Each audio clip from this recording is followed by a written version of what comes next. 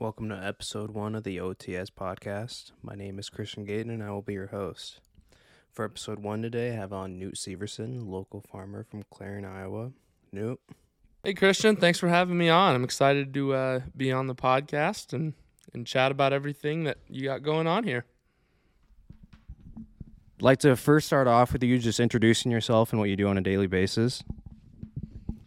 Yes, sir. So, Knute Severson grew up here, fifth generation farmer. My great-great-grandfather's name was Knute. We came here from Norway, like many. We came into this country and have since had, other people in our family. So there's some Irish, some German, but mostly a Scandinavian background. But love what we do here.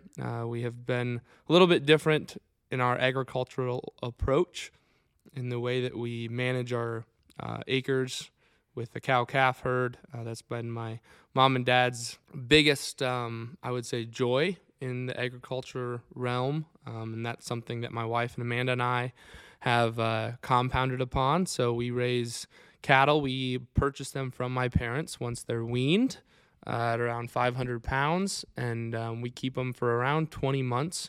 So the animals are between 24 and 28 months when we harvest them.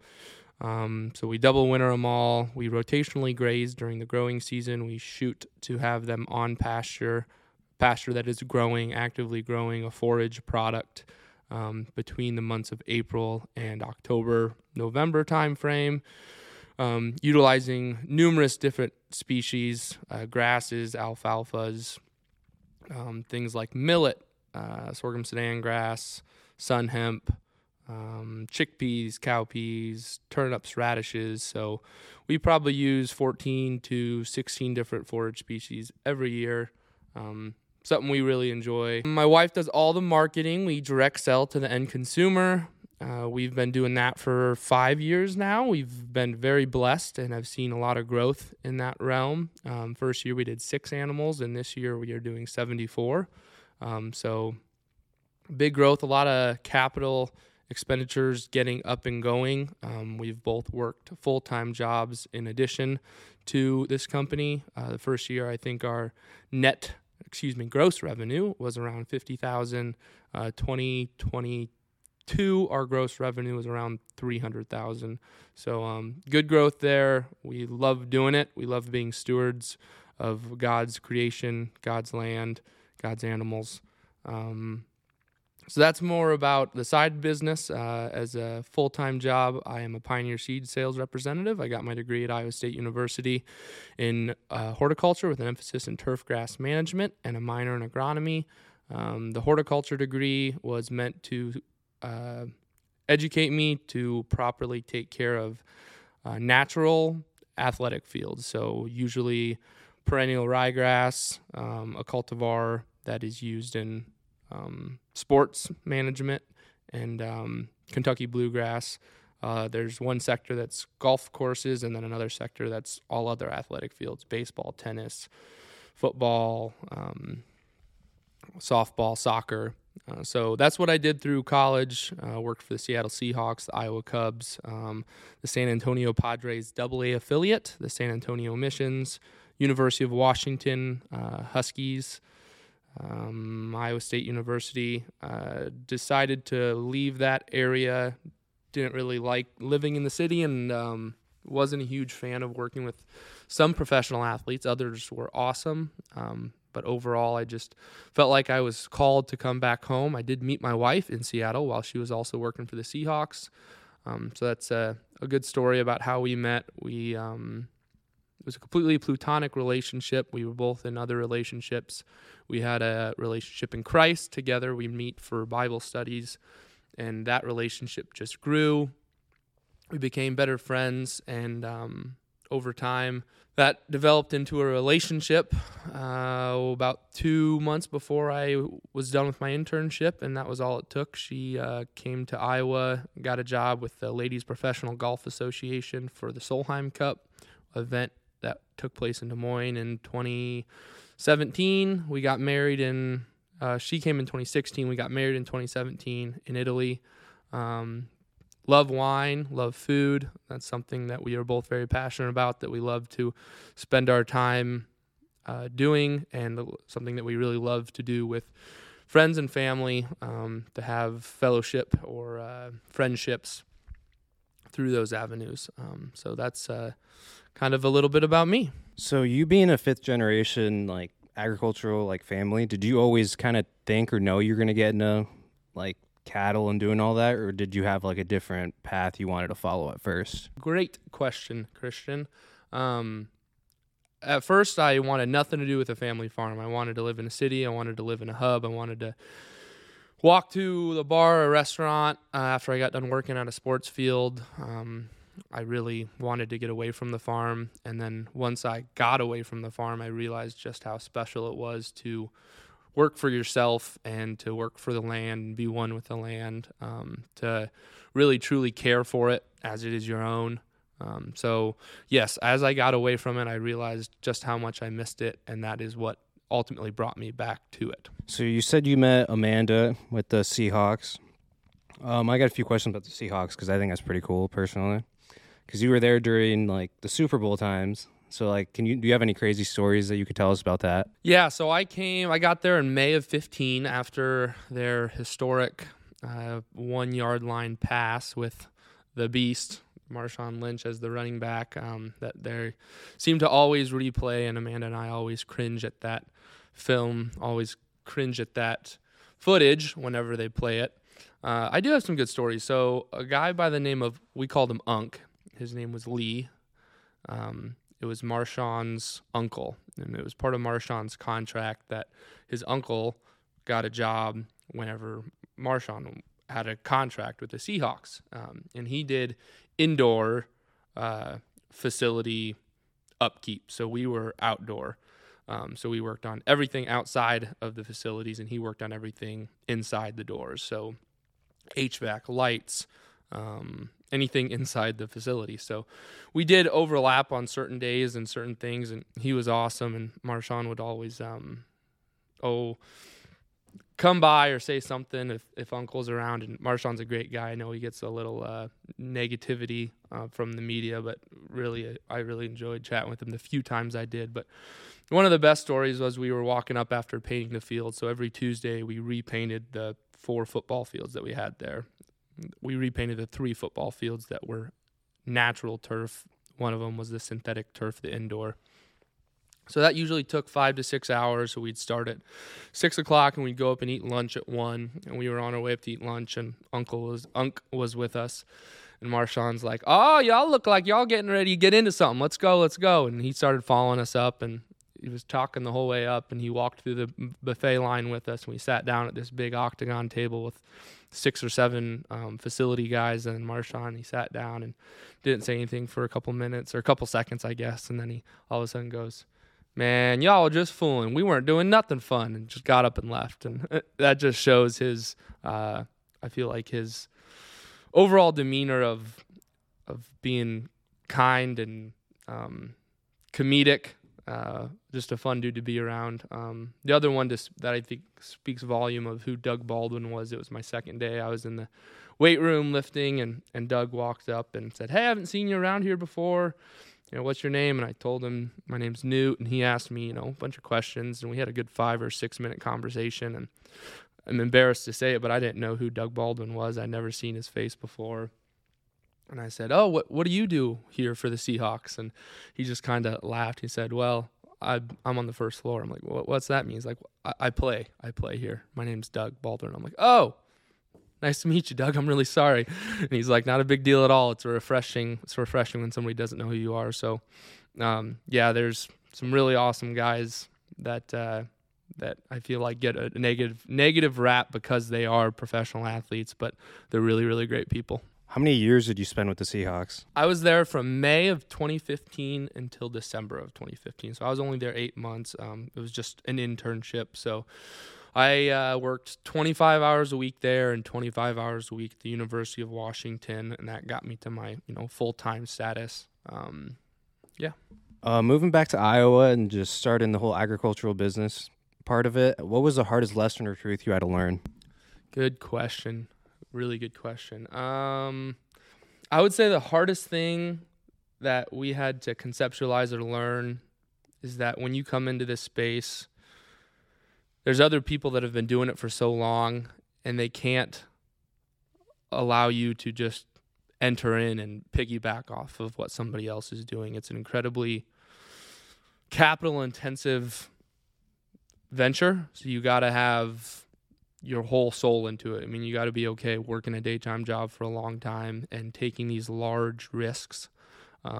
Debt is associated with is a very negative connotation, right? Like, oh, you have a lot of debt. Well, some things are good debt, some things are bad debt, as long as it's serviceable. But nonetheless, that was something Amanda really struggled with, was coming here and looking at what it was like to take a loan out for $1.2 million over the next 40 years. But over the first 2 years, I think she saw that was something that was good, that we were blessed that we were even able to do that, that my parents allowed us to be beginning farmers with them, so they allowed us to farm a portion of their acres in conjunction with them, which allowed us to be eligible for some of the United States government loans that are only eligible for beginning farmers. So I guess to make that more of a concise answer, without a doubt, the financial aspect of it and balancing some of the stress or some of the worries that a person has inevitably when having loans that are 7 digits. So Amanda, being from Washington, she probably had to make a huge transition to coming to Iowa and being kind of a farm girl. How would you say she handled that? Yeah, Christian, another good question. Amanda's transition to agriculture was one of excitement. I think when she got here at first, much of it could be encompassed in the worry and the stress of some of the financial burden. But as she got used to that, she started to see why it's such a great way of life.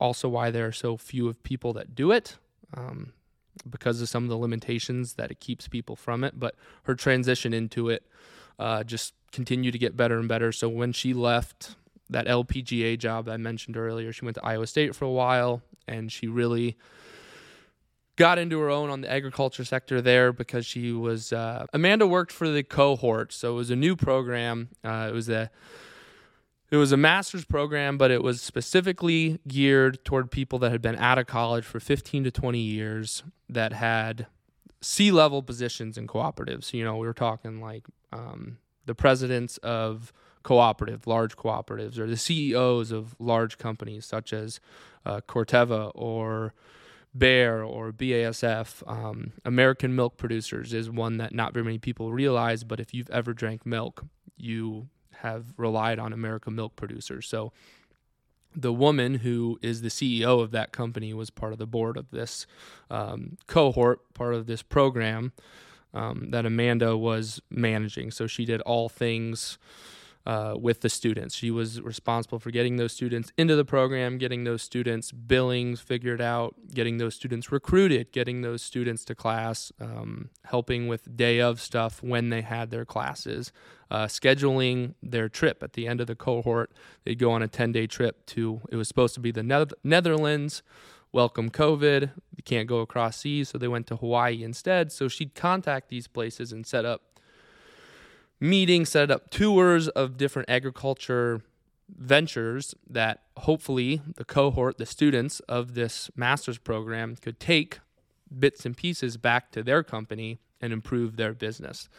So in that, she gained a lot of knowledge on the inner workings of what happens in an agriculture company.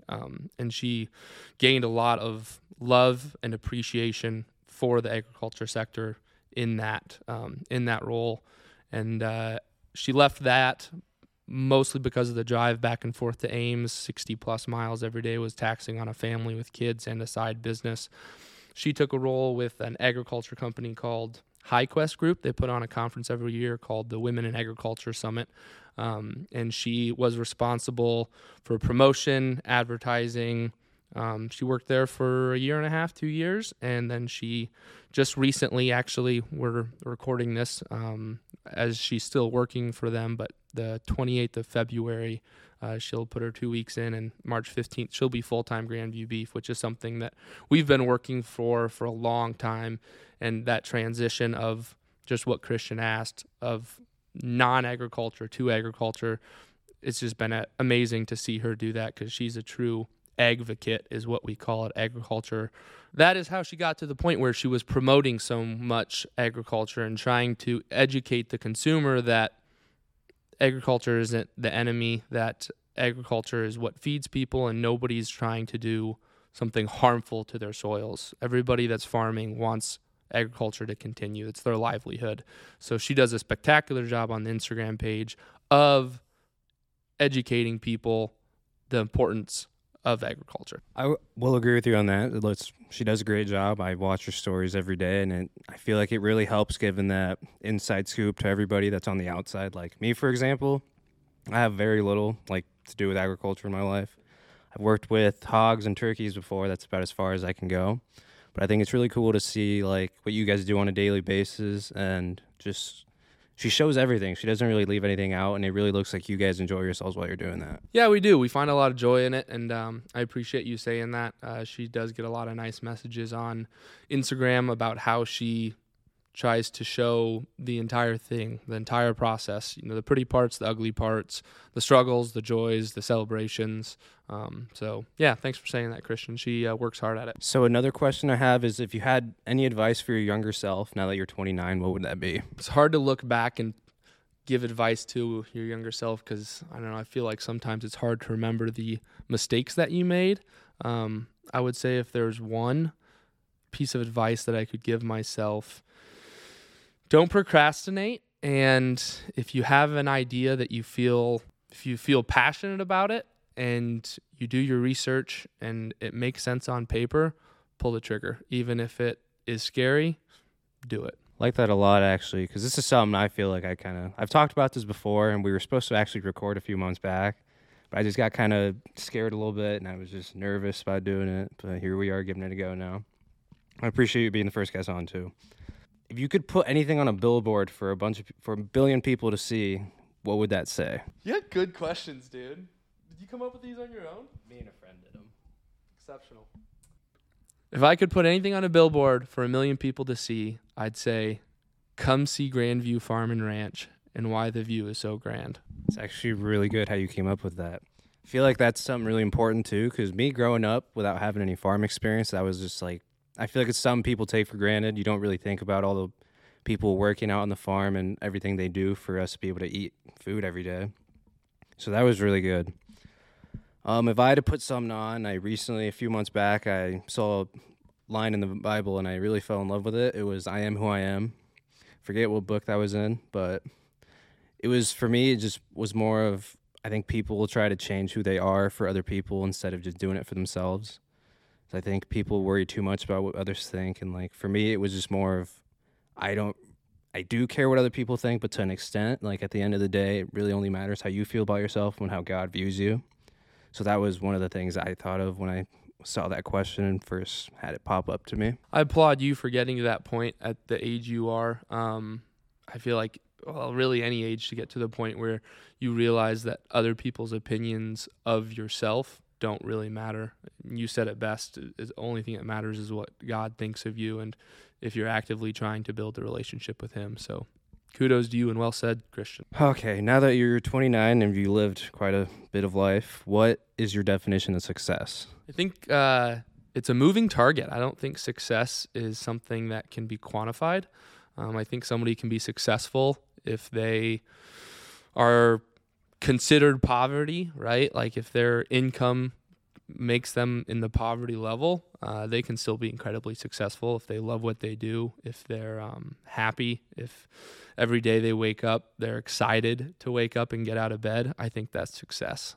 For me personally, I view success as managing and stewarding the things that are put in my life, or the things that I acquire through business, the way God would want me to. So whether that be managing my finances in a good way, whether that be managing the acres that I farm or graze in a good way, yeah, that's the way I would manage success, is doing something that makes me happy, that fulfills me while glorifying God. That was a really good way to put it. That's basically what I would say. I know you're the leader of the FCA group in Clarion, which I believe stands for Fellowship of Christian Athletes. You said it. How did you get to that position, and how would you say your relationship with God has improved over the years? I was a freshman at Iowa State. I was on the football team. I had a faith, or I didn't really have faith. I went to church, but I didn't have a personal relationship with Christ. I didn't know Jesus. I was invited to that by a good friend by the name of Russ Acton, and there was really where I started to develop that relationship with God, and I just really liked the setting of it because I could relate it to something that I was really passionate about. That being athletics, and that's something I wanted to provide to others in my community when I moved back to Clarion, was an opportunity for kids to see that sports aren't the end-all be-all. One day, everybody stops playing. Tom Brady's 42. I think he's retired again, right? Yep. So, everybody's career comes to an end, and when your identity isn't found in sports or whatever your identity is found in, when it changes, you're going to be left looking for something else. And I'm a true believer, and I believe that that identity needs to be found in Christ. So that's how I came to know FCA. That's where my passion, where I have developed a love for that organization, Fellowship of Christian Athletes, mostly because of how it relates back to athletes and how that relates to Christianity. Yeah, that was something I recently, probably a few months back, just started working on my relationship with God. Like, I would say I went to church before, but I never fully gave myself up to him.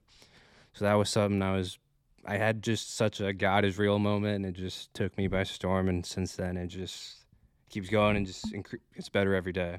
That is awesome. I applaud you for that, and encourage you to continue down that road. The thing about a relationship, any relationship, whether it be with God, your wife, your son, your daughter, a friend, a boss, there's ups and downs. I mean, I don't think anybody is ever always on fire for God. I think there is a devil that is very active in this world, very active in our lives.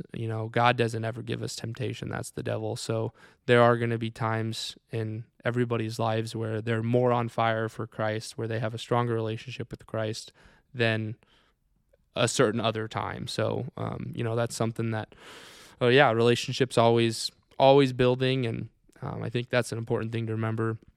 Pastors and church attendees alike will have moments up and down, and I always strive to keep that relationship on fire. And I think a vital part of that is reading the Bible and knowing his word, and cutting time out every day to spend with him. And I will be the first one to say right now, I haven't done a great job of dedicating time to that recently, and I can tell in my relationship with Christ, when I do that, it is a stronger relationship. So it is a moving target, and I'm always striving to be better at that, and it's always a goal of mine to continue to strengthen that relationship. I think it's awesome, Christian, that you've got to that point, and I hope that you continue to develop a fellowship and a brotherhood with other people in your walk with him. Something I wanted to do is just read the whole Bible from one end to the other end. So that's currently what I'm working on now. I try to read about half an hour, about 4 times a week. So right now I'm in the book of Deuteronomy. I hope I said that right. Yep. So I just write down things that I read and feel like come back to me and something I can relate to in a way. So that was something I've been working on recently. In the past, I've had moments where I questioned my faith a little bit because I wasn't sure. I think everyone goes through that at one point where something bad happens to you and you just kind of like, why is this happening to me? Like you expect everything to go well for you, but sometimes all the bad things are just blessings in disguise. Yeah, that's really well put.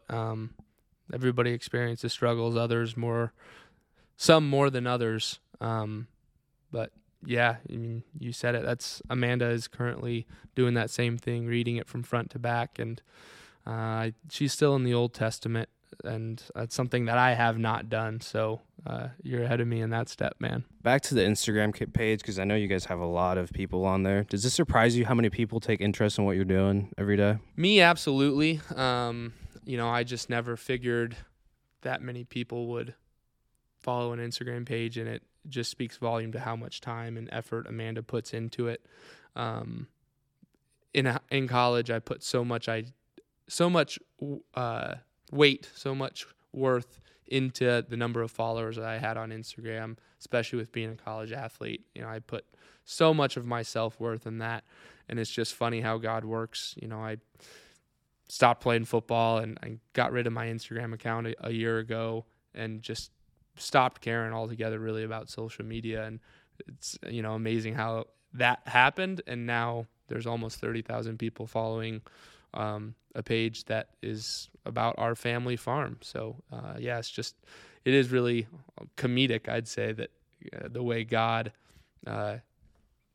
works in people's lives. What would you say is what keeps you ticking every day? The thing that keeps me ticking every day, I would call it ambition. I have a desire to always be growing. And, this is a conversation Amanda and I have had often about not being happy with where you're at. That is a sin, always wanting more, greed, looking at others and being jealous of what they have.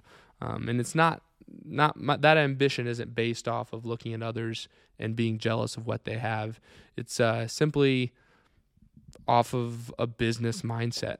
I love what I do every day. I would love to have more cattle and more pasture, not from a standpoint of more money, just from a standpoint of I love that. That's my passion.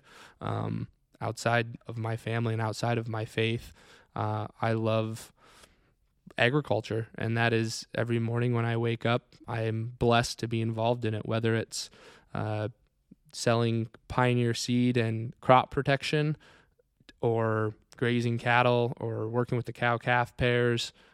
That is something that I'm just really passionate about and hope to be able to do till the day I die. Sounds like everything you do really comes from a good place in your heart. What would you say is the philosophy for a good life? Yeah, the philosophy for a good life. I really do think it comes back to having a relationship with Christ and being centered in that, because no matter what you find identity in, it's going to let you down, God included. At some point, something's going to happen in your life. It's like, why is God doing this? I mean, Christian, me and you said that earlier in this podcast, that, things happen. You're like, why is this happening to me? And if you know God and you know that he wants for you to prosper. So a verse that Amanda and I both found while we were in Seattle that we both loved, and then we came together on a Bible study and we said, wow, look at this verse. This both spoke to us, and it was Jeremiah 29:11. It's, I have plans for you to prosper and not to hurt you.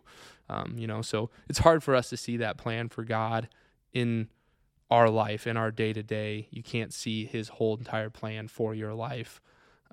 So I think a philosophy for somebody to have a life that they love and that keeps them happy throughout it needs to be centered around a relationship in Christ, something bigger than themselves, and the understanding that there's nothing you can do to earn his favor, his love. It was his son dying on that cross and being crucified, because I will sin every day until I die, and so will everybody else. And if you don't have that relationship with him, if you don't have that understanding in your life that he's the only thing that really, really ever matters, then all your other relationships are going to suffer from it.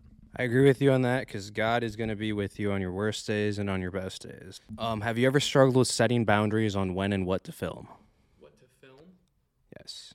Like on Instagram when you guys are uploading videos, have you guys ever struggled with boundaries on that? Yeah, that's a good question. So in terms of the agriculture side, not really. I mean, that's kind of our motto. That's kind of what we base Grandview Beef off of, is we got to be an open book. We got to educate people on what's really happening on the farm. So really no boundaries there. If there's something that's happened on the farm, we try to show it. Family, somewhat. Everybody wants everybody should know where their food is produced, and they should know the family that produces it. But at the same time, everybody has special moments with their kids and their spouses, and there has to be an area of privacy in that family realm. So I would say that would probably be that area of boundaries that we're still working. I think that, again, is a moving target. What do you put on for social media? What do you put on social media for people to see? And what do you keep just for your family? Have you had any fears about putting yourself out there like that? Yeah. So again, I think Amanda would be a good person to talk to on this, because she gets some hate. Like, there's a video that she put up recently about farm kids working, and today she said there was somebody that said, there's way too much beef around for you to be that skinny. What do you have, AIDS? And that's just one of those things that you get from a social media and a video that reaches 500,000 views. You're going to have some people that are haters out there, and there always will be. Ask that question again. What was there a second part I didn't answer to that, Christian? How have you worked past any fears of putting yourself out there and fears in general? Yeah, so there's always a fear of that hate coming from the people, but I think, again, coming back to just knowing that people can say whatever they want, as long as we are passionate about what we're doing and we're confident about what we're doing, we're going to put it out there and run with it. I'm glad you guys think like that. I really it's just, I can't believe people are horrible and comment stuff like that. Like, nothing bad is ever posted on there, but I think we'll have to set up a part 2 maybe with Amanda and talk to her and see how she feels about everything and see her perspective from everything. Why did you guys originally want to start sharing? Yeah, we wanted to start sharing. We wanted to start sharing on a social media platform for a number of different reasons. One, to push business. We saw that social media was a great, inexpensive platform to advertise our family, our story, our product. And also, agriculture is vilified in the media's eyes. Everybody that thinks cattle are the reason, or agriculture as a whole is the reason for climate change or the amount of carbon in the atmosphere. There's a lot of other facets that go into that. And don't get me wrong, there are some skewed opinions from people in agriculture too. I'm not sitting here saying agriculture can't do better. Agriculture can do better. And that's something why Amanda and I are so passionate about it. And that's why we share. And that's why we wanted to start sharing, is to show that we can do things differently, and we're passionate about doing things differently. Well, that was really all about the questions I had for agriculture. So we can get off topic of that for a quick second. What is your craziest life experience? Craziest life experience. When I moved to Seattle for that internship, housing was outrageous, like $1,500 for a single room apartment in 2015. That was 30 minutes away from work. And I was getting paid, I think it was $12 an hour. So not that much money for living in Seattle for $1,500 a month and, still having to pay for everything else. So I got on Craigslist and looked and finally found a place for $500 a month. It required 2 months deposit up front, and this was March. So I send this woman $1,000, and I get there, and this house is tiny. My room is like 12 foot long by 6 foot wide, and it's in the upstairs. So both sides of my room are slanted. It's like an A-frame room. So the 6 foot wide room, I could only walk in like 4 feet of it. And then it was probably a little wider than 6. It was probably like 12 by 12. And I could only walk in like the middle 6. And then like my bed was wedged in one side, and then like all my clothes was wedged in the other side. The door wasn't an actual door, just a piece of plywood on a couple rollers. And the lady was fine when I moved in, and she had dementia, and it got pretty bad while I was there.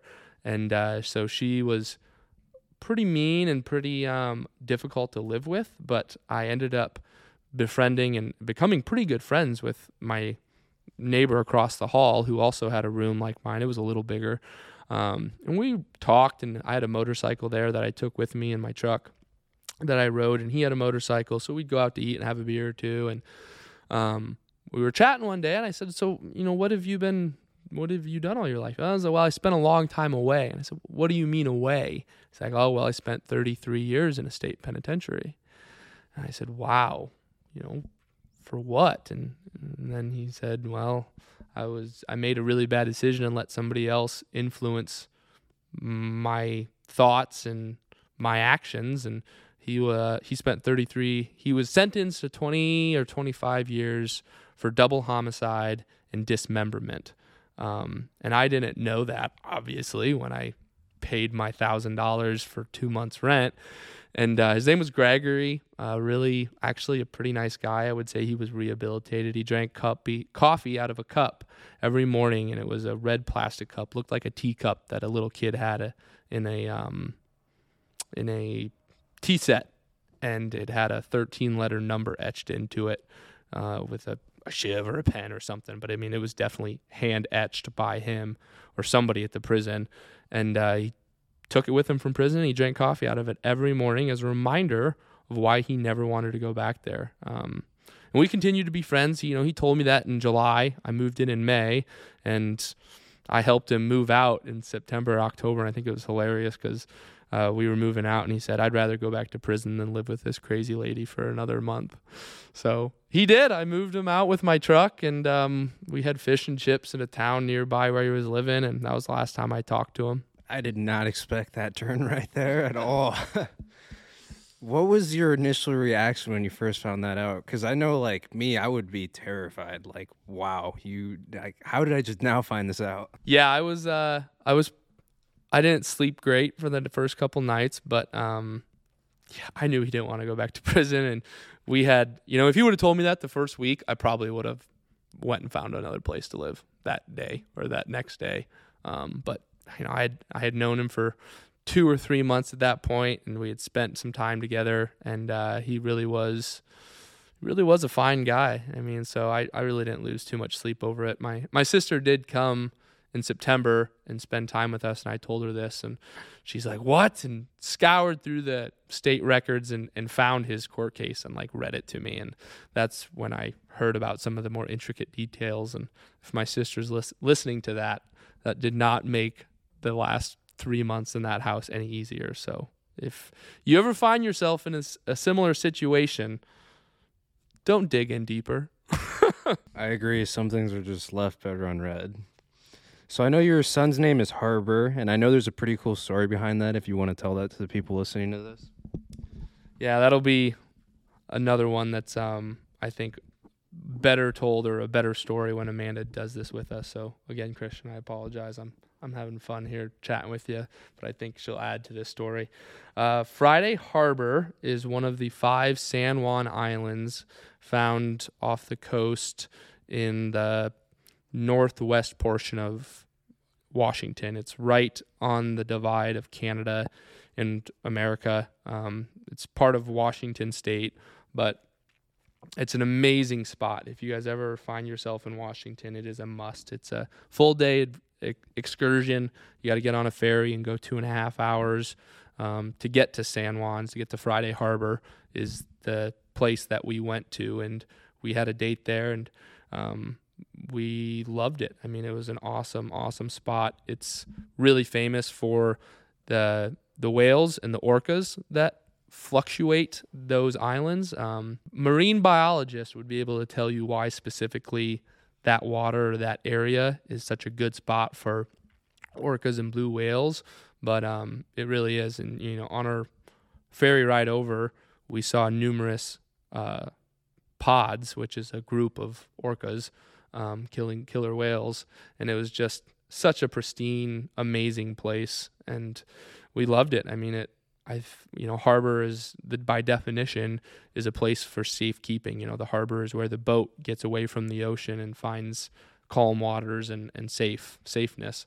So we had harbor in May of 2020, right at the beginning of COVID, and we wanted to call him Harbor before that just because of our first date being Friday Harbor, but we thought it fit really well because we found safeness and a feeling of peace when he was born and he came into our lives.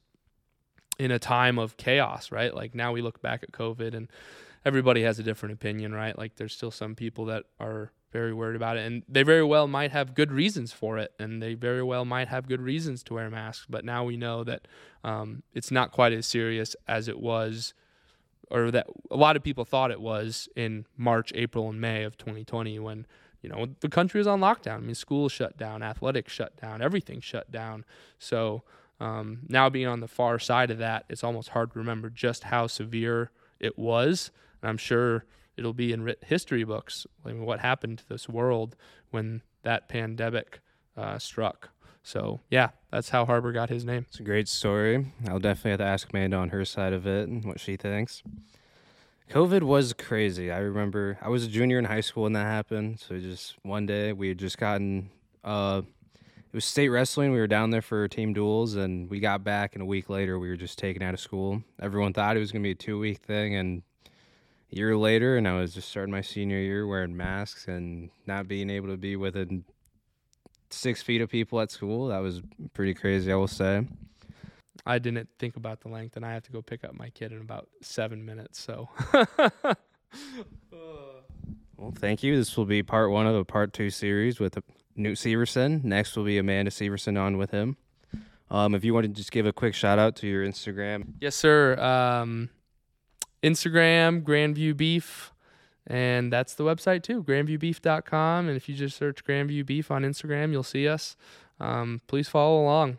As I said in this podcast, it's something that we're really passionate about, showing the way we like to raise and steward the land and the animals that we are lucky enough to be able to take care of. I'd like to thank Knute for being the first guest on. Go to grandviewbeef.com and order your beef.